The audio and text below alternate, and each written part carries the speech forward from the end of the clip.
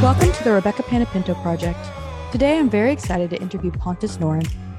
Pontus is an accomplished serial entrepreneur, technology visionary, and the founder of CloudReach. Today, Pontus serves as the founder and CEO of Savvy. He has over 25 years of international experience within the IT industry, working as the CEO, as well as in sales, business development, and product management. Pontus has even worked for blue-chip companies like Cisco and Nokia. Outside of his day-to-day work, Pontus also serves on the boards of Tyke and Geospock, and he is an advisor to the Privacy Compliance Hub. As you can see, Pontus is a very busy entrepreneur who's making a big impact in the IT industry. He also holds tight to his beliefs in mentorship and his principles. Enjoy the show. Pontus, welcome to the show today. Thank you, Rebecca. So excited to have you. This is going to be a great conversation today, and love the background there as well. Thank you very much. Yes, slightly arty, I would say. Yeah, I didn't know you were so artistic, so I really appreciate that as the nice visual background there. Yeah, no worries at all. So I'm so excited to dive in today. You have such an impressive background. Your time at CloudReach and what you learned there is super impressive. You've been a mentor to some people that I see as mentors myself, and I'm just an absolutely huge fan of. So really excited to dive into your story, what you're up to now, and really your vision for digital transformation and what that means in the world. So let's dive in first to a little bit about what you learned during CloudReach. So CloudReach was multi-cloud provider. You had an awesome exit there. Really, what did you learn about digital transformation during your time with CloudReach? And maybe tell us how that's transitioned to what you're working on today. Wow. Yeah, that's a big topic. How long do we have? What was interesting? Starting a company in the beginning of 2009 to essentially help enterprises adopt and transition to take advantage of true cloud platforms such as Google Apps or Google Workspace today, Amazon Web Services, etc. was very interesting when most people barely understood what these platforms were there to do, right? Mm-hmm. So explaining that to people and what benefits they might get, finding people who are like-minded, it was a significant challenge in the beginning because, there were things that today people just take for granted around security and privacy and everything these platforms deliver. There were huge question marks around that, 13 years ago. So the initial journey around kind of digital transformation was a lot more around kind of selling the hard benefits of not owning a data center, of, virtually unlimited inbox storage in Google Apps, through Gmail. I don't know if people even remember this nowadays, but, most companies 15 years ago had a hard limit on how much email you could store in your inbox, like 250 meg. Someone sent you like 2 presentations. That was game over. You had to clean up your inbox. That's a long time ago, right? Today, we just assume these things are unlimited. That was not, the way the world worked. So the benefits of digital transformation, how people thought of digital transformation in 2009 is just wildly different to what it is today, right? Where back then, IT was the property of the IT department. Yeah. Today, in most modern enterprises, IT is just integral into everything you do. The applications that you use, whether you are in finance or in sales or in the manufacturing team, wherever you're working, you will have a say in and be part of the selection process and understanding of IT and applications and devices and all this stuff. I mean, the general population is just so much more IT literate today than it was 12, 13 years ago. I mean, you had to go to the IT team to get support. So, the changes that we saw and the attitudes around it and the role that applications and IT in general plays in the enterprise changed just so much over that 10, 15-year period, probably more than ever in the history of IT. So to start a business, to build a business, to grow a business, to run a business, hire people, get people trained, getting customer onboarded, renew these customers, helping them out and what they want to achieve was, a massive privilege. So there was just so many learning points. I'm not even sure where to start, but it's been a crazy a crazy time, the tense, whatever you want to call it, and the period with CloudReach. Well, and I think especially you hit on how business has learned IT, but I think on the other hand, IT professionals have had to learn business as part of that too. And that was part of the business model at CloudReach is, especially with your frontline salespeople, they were business people and solving business problems with digital, with cloud. And that was the way you were able to help have the scale that you had and make the impact that you could was by solving true business problems, not just IT problems. Well, exactly. Because I mean, what the cloud providers did was remove the IT in IT. Yeah. As in, 10, 15 years ago, you had to have armies of people just running around, unpacking boxes and putting things in racks and wiring them up. And that was IT, right? Yeah. It was very rudimental, fundamental, low level, low value tasks that you had to do, right? Mm-hmm. But, as I say to people, if you look at any retailer or manufacturer or pharmaceutical or oil and gas company, whatever, pick any company in the industry, none of these companies at any point did they think, you know what, in order to be successful in our field, we need a data center. That's exactly what we want, right? That never happened, but it was just no alternative to building your own data center until, not too long ago. And what happened, kind of the first transformation was once the CIOs, CTOs, and the leaders of the business decided building and running data center is not a good use of our time, and you abstract away all that complexity, it forced the IT teams to lift themselves up to the next tier and kind of look around them and go, okay, so why are we here? Oh, okay, so we need to, automate our supply chains, or we need to integrate into payroll systems in a different way, or whatever that might be, to take out friction points in the business. Or in the case of e-commerce and media and those businesses, which is obvious that the revenue is no longer in printing newspapers, it's how you serve digital content in a multi-channel way, etc. So the IT teams were kind of dragged into the front line. Mm-hmm. And as the world kind of digitized over the last 10 years, they were allowed and enabled to actually participate in the business. And I have some remarkable examples of this as well, where back in 2010, it was second half of 2010, was one of the early kind of larger Google Apps migrations we were doing for a architect firm based here out of London. But for an architect firm to have 700-800 people, that's a big firm in that industry.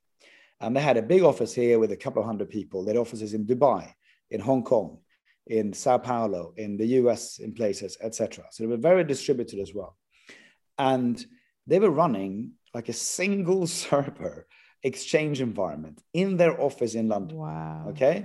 I think they did some backups and stuff, but you can imagine the latency when you connect your Outlook app on a laptop in Sao Paulo to read your emails on the server in London. So the user experience was terrible. They had 200 megs, all that stuff. But the guy who ran the IT, he had a lot of foresight, came to us and said, look, we need to move off this stuff, that this is outdated. So we had only been in business for a year and a half, but we had developed this pretty well thought through, which we refined over time, change program. So we said, guys, this is not an IT problem. Moving your emails and calendar entries and whatever from Exchange to Google, we'll take care of that. What we need to do here is work with the users and get the users up and running. And we had everything from when the project started, we had pre-written an email, giving it to the CEO, where the managing partner of the firm. And it was a he in this case, I think. And he sent the email to all staff outlining why we're moving to Google. What are we trying to get out of it? What could some of the challenges be? How do you get help? And so on. And that was kind of the starting shot to say, transformation starts here. Then the IT team got involved in helping out with trainings and all of these things. On the day of the migrations, we had floor walkers. We had done super funky posters everywhere. Google contributed with some cupcakes that we had on the day, etc. And literally all of the IT team, there weren't that many of them, I don't know, 5 or 10 people, but all on the floor walking around and all that.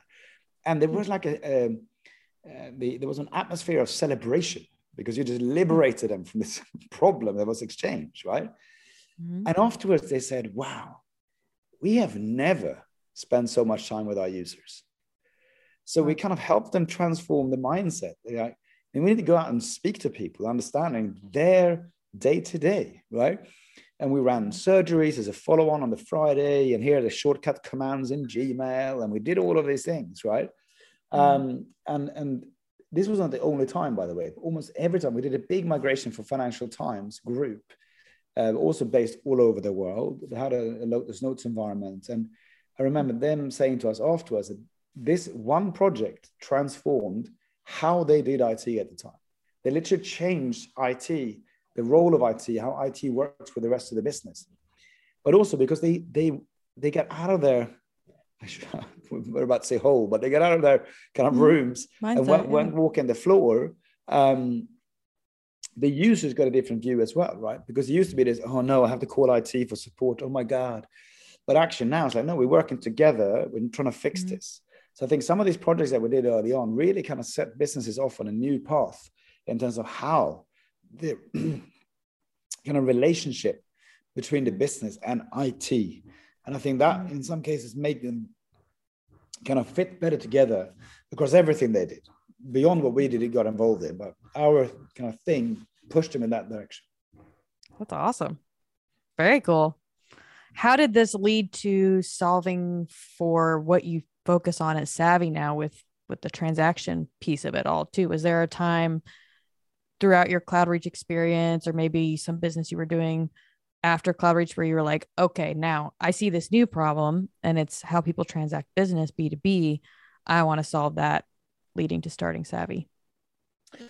Well, it's interesting, right? So Savvy as a company first started out around a different piece of software, which we were given, basically the IP, from a marketing agency that developed it. And we had, 40, 50K euros or whatever, revenue or pounds per month. So, it was, a lot of software companies don't get that far, basically. Yeah, wow. But what they've done is they packaged the software inside a marketing program. And the marketing teams in their customers, and they were big customers like Oracle and Salesforce and others, kind of just bought it as a package. Then they gave it to the sales people to use. It was a social selling app, basically. And we took it over to kind of scale it and take it to another level. But we put some telemetry software in and started kind of figuring out how is this really being used. And it turns out in the end that between 5 and 10% of users use the software, which is not anywhere near enough, basically, for this to be successful. So we went back and spoke to a whole bunch of people around it and analyzed this. And we realized that this was a super well-defined and built app. There was no problem necessarily with issues and bugs. And it was simply just that salespeople didn't see it as part of their day job to post stuff on social media, to generate leads and raise the profile of the company they work for, etc. In other words, it wasn't a job to be done for the sales teams, right? And we got off and hired a bunch of people, started this company, etc., on the back of building this software app, right? And the company who gave us the software had a big stake in this new business. So we're sitting there kind of scratching our heads going, oh my God, what are we going to do? I mean, this is not going to work. Doesn't matter what we do. Like we cannot turn this around. So over time, these customers are going to churn. So we had to kind of delicately tell them, we're probably going to have to shut this down at some point, but we have the money from the revenue and some other money you've given us. We built a small but very good team around this. So we're going to go off and think about other problems there might be that we could solve. And it was through those discussions that kind of the idea of Savvy was born. Oh, very cool. That's awesome. And now you're digitizing transactions. How does that work today? Well, it doesn't work today, right? This is the I love it. You're a realistic entrepreneur.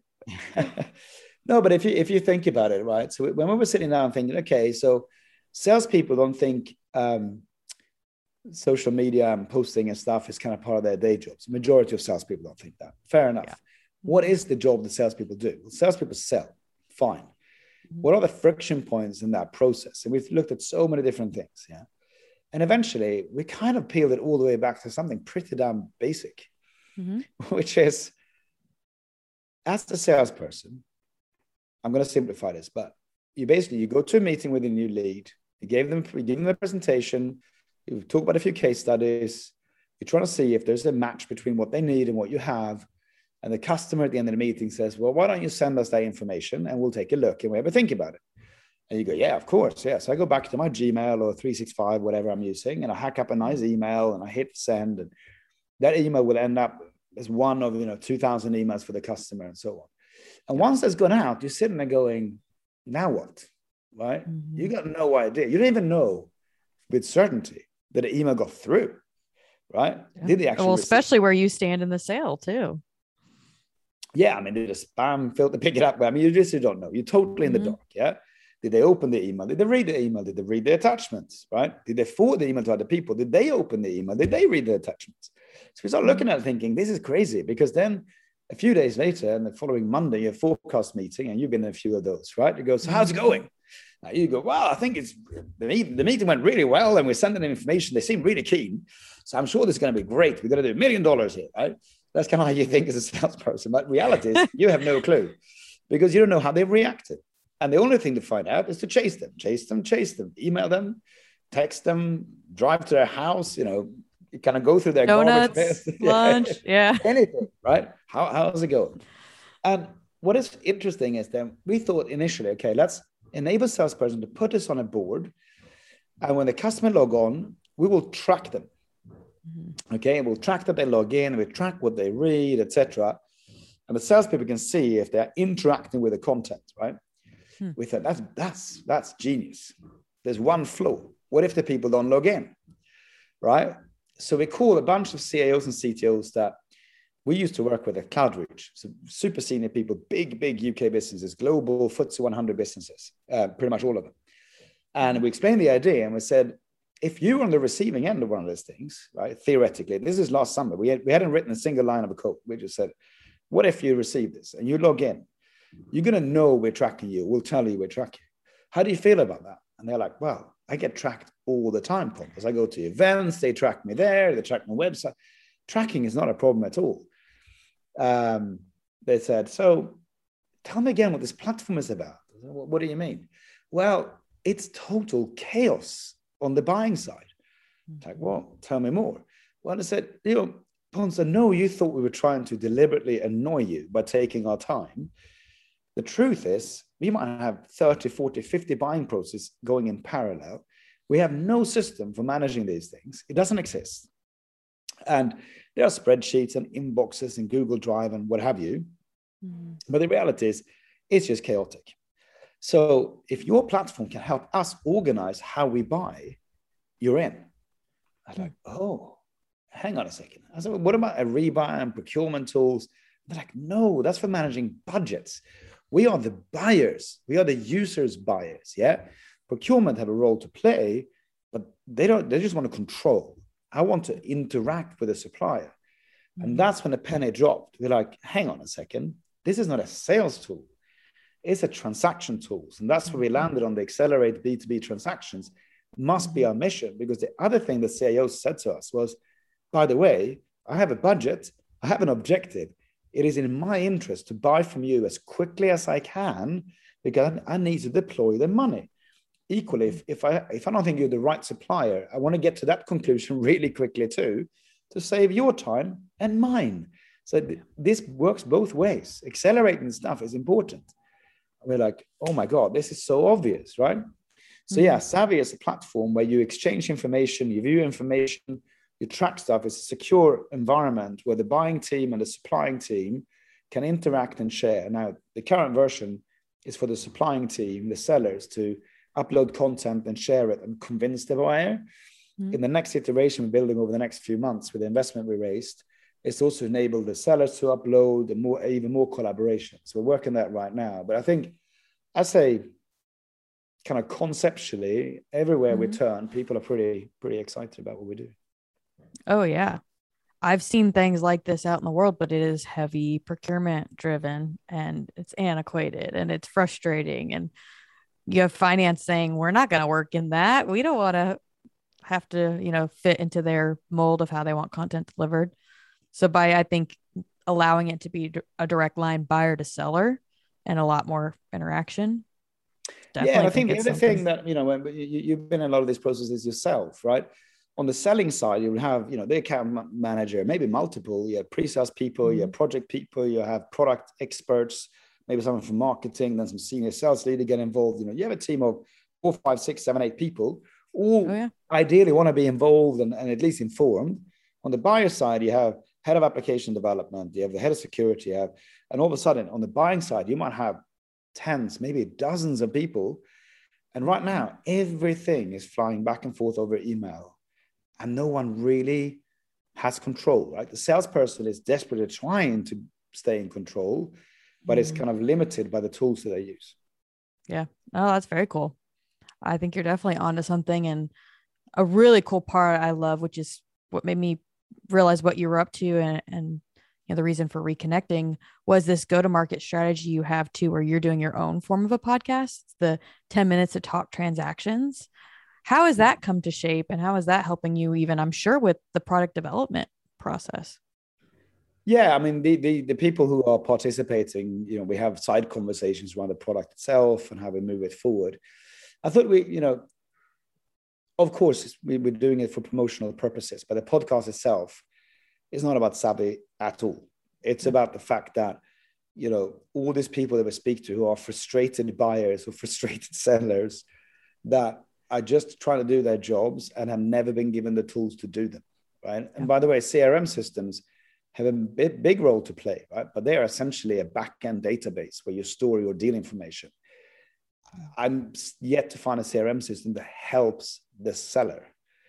The sellers get asked to input a lot of data manually in most cases to help the company track, your pipeline and your sales activities perhaps, but it doesn't help the seller win any business in any way, shape or form.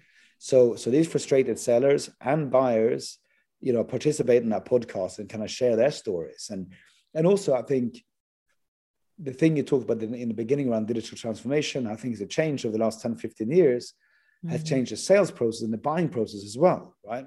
As things become much more front and center for a company to use IT in different ways, that puts different demands on both the buying team and how they interact with their internal stakeholders.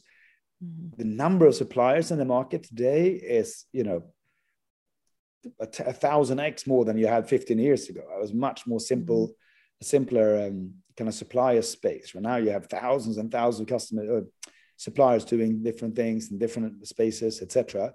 So to navigate that as well is hard. So yeah, having a tool that can speed up, how you interact with suppliers, how you find information, how you decide whether or not this is the right supplier for you. I say to people that, whoever said it, Steve Jobs or someone, that if you have 10% market share in any market, you're a gigantic company and probably worth multiple billions of dollars. But if you have 10% market share, that means that 9 times out of 10 you're losing, right?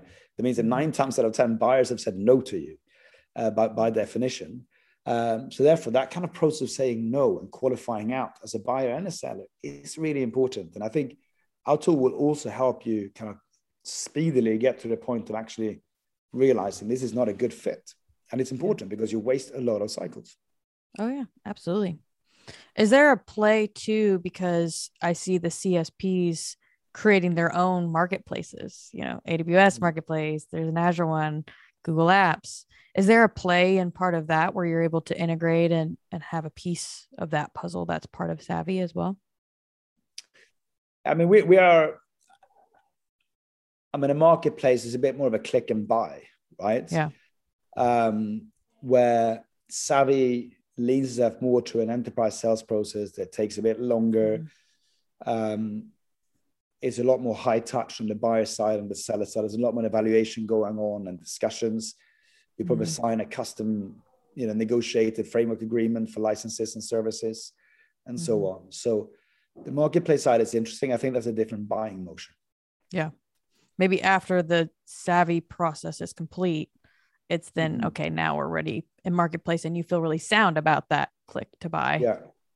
Well, exactly. I mean, you can actually do the negotiation around entering the marketplace through Savvy, and then, the actual deliverable is the access to the marketplace. Oh, that's good. I like it.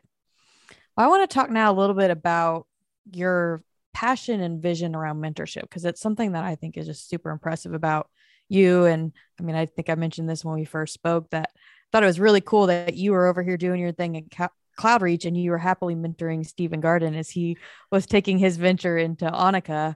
And like, you didn't even hold back. You were there to give and want him to be successful. And now that he's been successful, he still gives you a ton of credit as a mentor himself. And I'm sure that's a friendship that will last forever.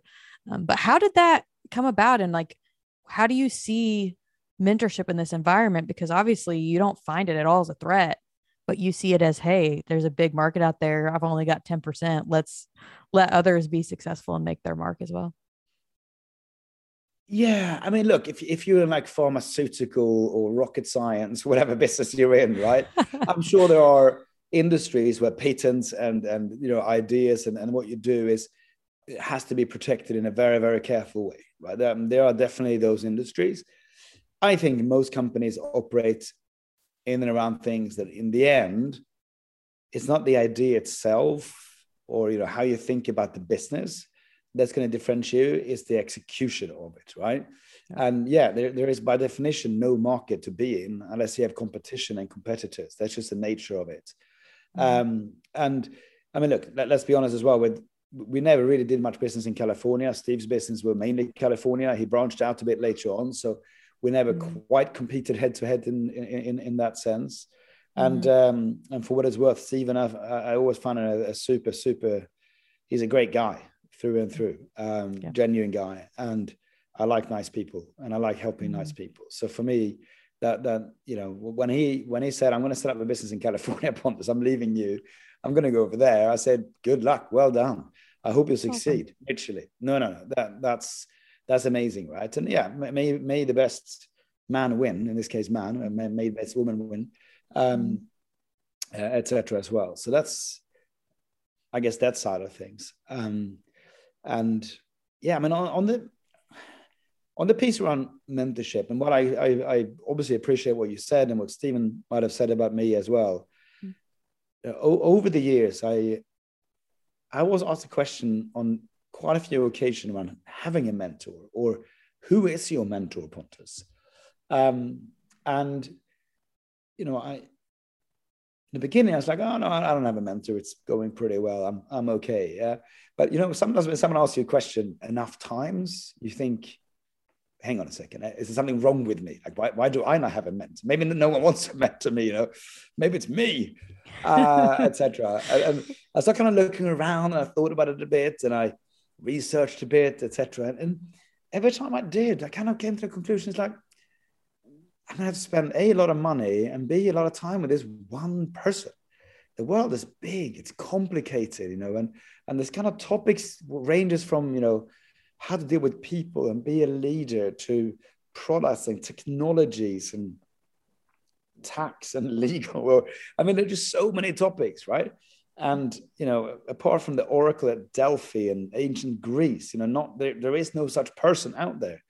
They can cover everything that I like to know about stuff in the world. And that's just in the business world. And the personal side, it's even more topics, right?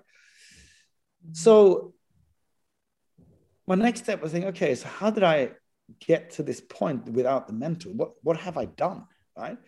So all this kind of self-reflection. And I realized I'm quite a voracious reader, right? I read a lot. I wish listened to more podcasts and watch stuff on YouTube, but I just like reading. I really do. Everything, newspapers, blogs, books, loads of books, etc. And I realized that my mentorship comes from the amalgamation of everyone else's experiences that they have expressed through books, mainly books. Books is my favorite medium, basically. And therefore, when I looked at how I operate and the things that I do, I realized it's actually, I picked a bit of this book and a bit of that, and that's a good idea, and I should avoid that, etc. And that's when I came up with that phrase around, you are your own best mentor, right? Because by not attaching yourself to one person, which I'm sure those people who have mentors don't do necessarily, but you put too much weight on that one relationship, I find. So in my case, for me, I found myself being my own mentor, the most efficient way of developing myself, basically. take responsibility.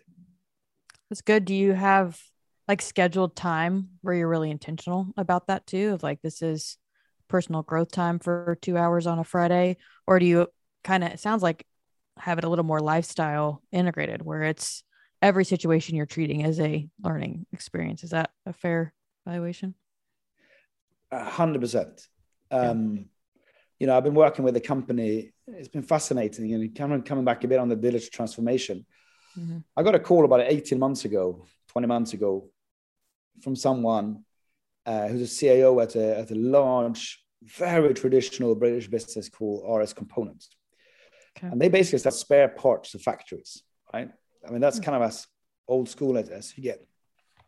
They have other parts of that business today, but very successful. They're famous around the world, etc. And this guy, Simon, we had a really nice chat. And I'm thinking, I don't know how you think I can help you because I have no idea about manufacturing. You are a £3 billion business. I don't know how you run £3 billion businesses. You know, you are truly big. And he said, well, Pontus, you know, we have this platform building, which is around essentially to help predictive maintenance in factories. So they're building a software platform at AWS, a sticker device inside a factory that connect a bunch of sensors to all the machines. And through looking through vibration and water consumption and electricity, etc., the data gets pumped back into AWS and you can analyze it and see, that machine is going to go bust in 3 weeks' time. So rather than wait for that to happen, fix it now, right? So they were building that platform and they were having some internal challenges around really how to move it forward. And they said, we need to treat this as an internal startup. And you're a startup guy, Pontus. Mm-hmm. And I was like, okay, interesting. And I met the guy, Richard, who was running that whole project. And I'm still involved on a part, like a 5-6 hours a month or whatever it is, right? 4 or 5 hours a month. And I'm part of the steering group. And I've spoken to the CEO there a few times, who runs the whole of RS, etc. And it's been really fascinating because when you think, a lot of people think digital transformation, you take like a Rockwell or like a big American company, it's been around for 150 years. Those are the companies we're trying to change by moving them to AWS or GCP or Azure and, you know, re-platforming applications and do all that. All of a sudden, I had an action opportunity to be part of it, albeit tiny part of it, through this project. And, you know, I think I've added some value to their everyday life and how to think about being a startup, behaving, like how do startups behave and how should you think in this situation? How do you research customers? All this good stuff. But also I've learned a lot by just looking and observing and listening to how they make decisions and, you know, what drives them, right? What questions do they ask? Because they have a very different reality, right? And they have this massive super tanker, £3 billion steaming along. And these guys are almost pre-revenue, sitting somewhere in this big mix. And it's been really, really interesting. And that's the kind of, when we say study time, carve out. It's like, no, get involved, get your hands dirty in lots of these little mini things. And whilst you give, you're also going to get quite a lot, right? And the books and the reading, I just do it whenever I can. That's cool. Yeah, one of my favorite things is when I just jumped at opportunity, tried it, maybe failed, or even just had a positive, fun experience. And then it's 6 months, a year later, you look back and realize what you learned. Because a lot of times you don't realize it in the moment at all. But you look back, you're like, oh, that's why I think this and why I think this is the right thing for the situation I'm in today. Those are cool. I love when it's like, wow, me taking that risk, me taking that trip, doing XYZ, whatever project. I totally learned from that. And I didn't even realize the value that situation had at the time. And now looking back, it's like, wow, that was impactful. Yeah, well, 100%, right? I think where quite a lot of people might not spend enough time observing, right? Yeah. Mm-hmm. Because this is kind of the point where you end up in this situation, you kind of go in, nose to the grindstone, do your job, etc., which is fine. Mm-hmm. But if you really want to evolve and learn, you have to spend a lot of time just observing, thinking. What's happening? Why is it happening? How are these dots connected? What can I take away from this? You know, is that a good or a bad thing? And this constant questioning and observing, I think is important. And the other thing that whilst I'm doing a lot of talking here today because I'm on your podcast, you asked me to talk. I always find the smartest people are those who ask the best questions. Yeah, no doubt, hands down. So therefore, observing, asking really good questions, that's how you learn. That's how you mentor yourself, and that's how you kind of move forward. Good. So one final question then that this all leads me to. What is the guiding principle that you live by to be successful in business? Yeah, I mean, I think it kind of summarizes everything we've talked about in some ways, all the way back to the beginnings of CloudReach, etc. Yeah.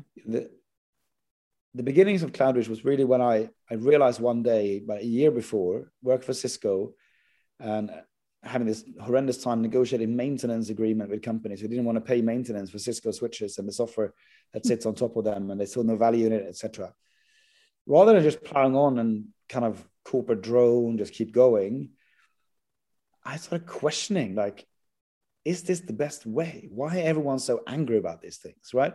They keep telling us they don't get value from it. Why am I not changing, etc. And that led me eventually to discovering of the very, very, very beginnings of cloud. I mean, AWS was less than 2 years old when this moment happened, right? This was very, very early on. And so therefore, arguably the reason why CloudReach was started and I contacted James and got him on board, etc., is because I questioned, like, this is not right. All these endless upgrades and updates and non-value adding IT things that we do back in 2008, 9, 10, and even today, led me down a different path, which led me to start a business that had the most fun time of my entire career. I learned so much, yes, there was a personal financial outcome at the end, but the journey is a lot more fun than the destination. And that's kind of my guiding principle, is that you have to constantly question, not constantly change. That's not the same thing. Just because you question doesn't mean you have to change. But I think the day you stop questioning why things are the way they are, you hear people say, oh, that's industry standard. We've always done it this way. Why are you questioning us? Like, just because you always did it that way doesn't mean it's right. It might not even have been right at a time. It just became the way you do things, right? But it's actually a stupid way of doing things, and we should question it, and we should do something different. And that's how you evolve. That's how you discover new things, new ideas, new companies, new opportunities, by questioning. So I think if I had to pick one thing out of all, questioning, I think, is the number one thing. It's awesome. And it served you very well. So thanks again for joining us on the show, Pontus. Huge fan, love what you're doing, and excited to see more of the impact you're going to make with Savvy. Fantastic, Rebecca. Well, thank you very much for having me. It's been a pleasure. Super interesting conversation. And hopefully those who are listening found it interesting too. Yes. And we will link them to your 10-Minute to Talk Transactions podcast as well, as that's a very interesting show that I think folks would really get a kick out of listening to. So thanks again for participating. Excited to share more of your content, and keep rocking at Savvy. We'll see you again soon. See you soon.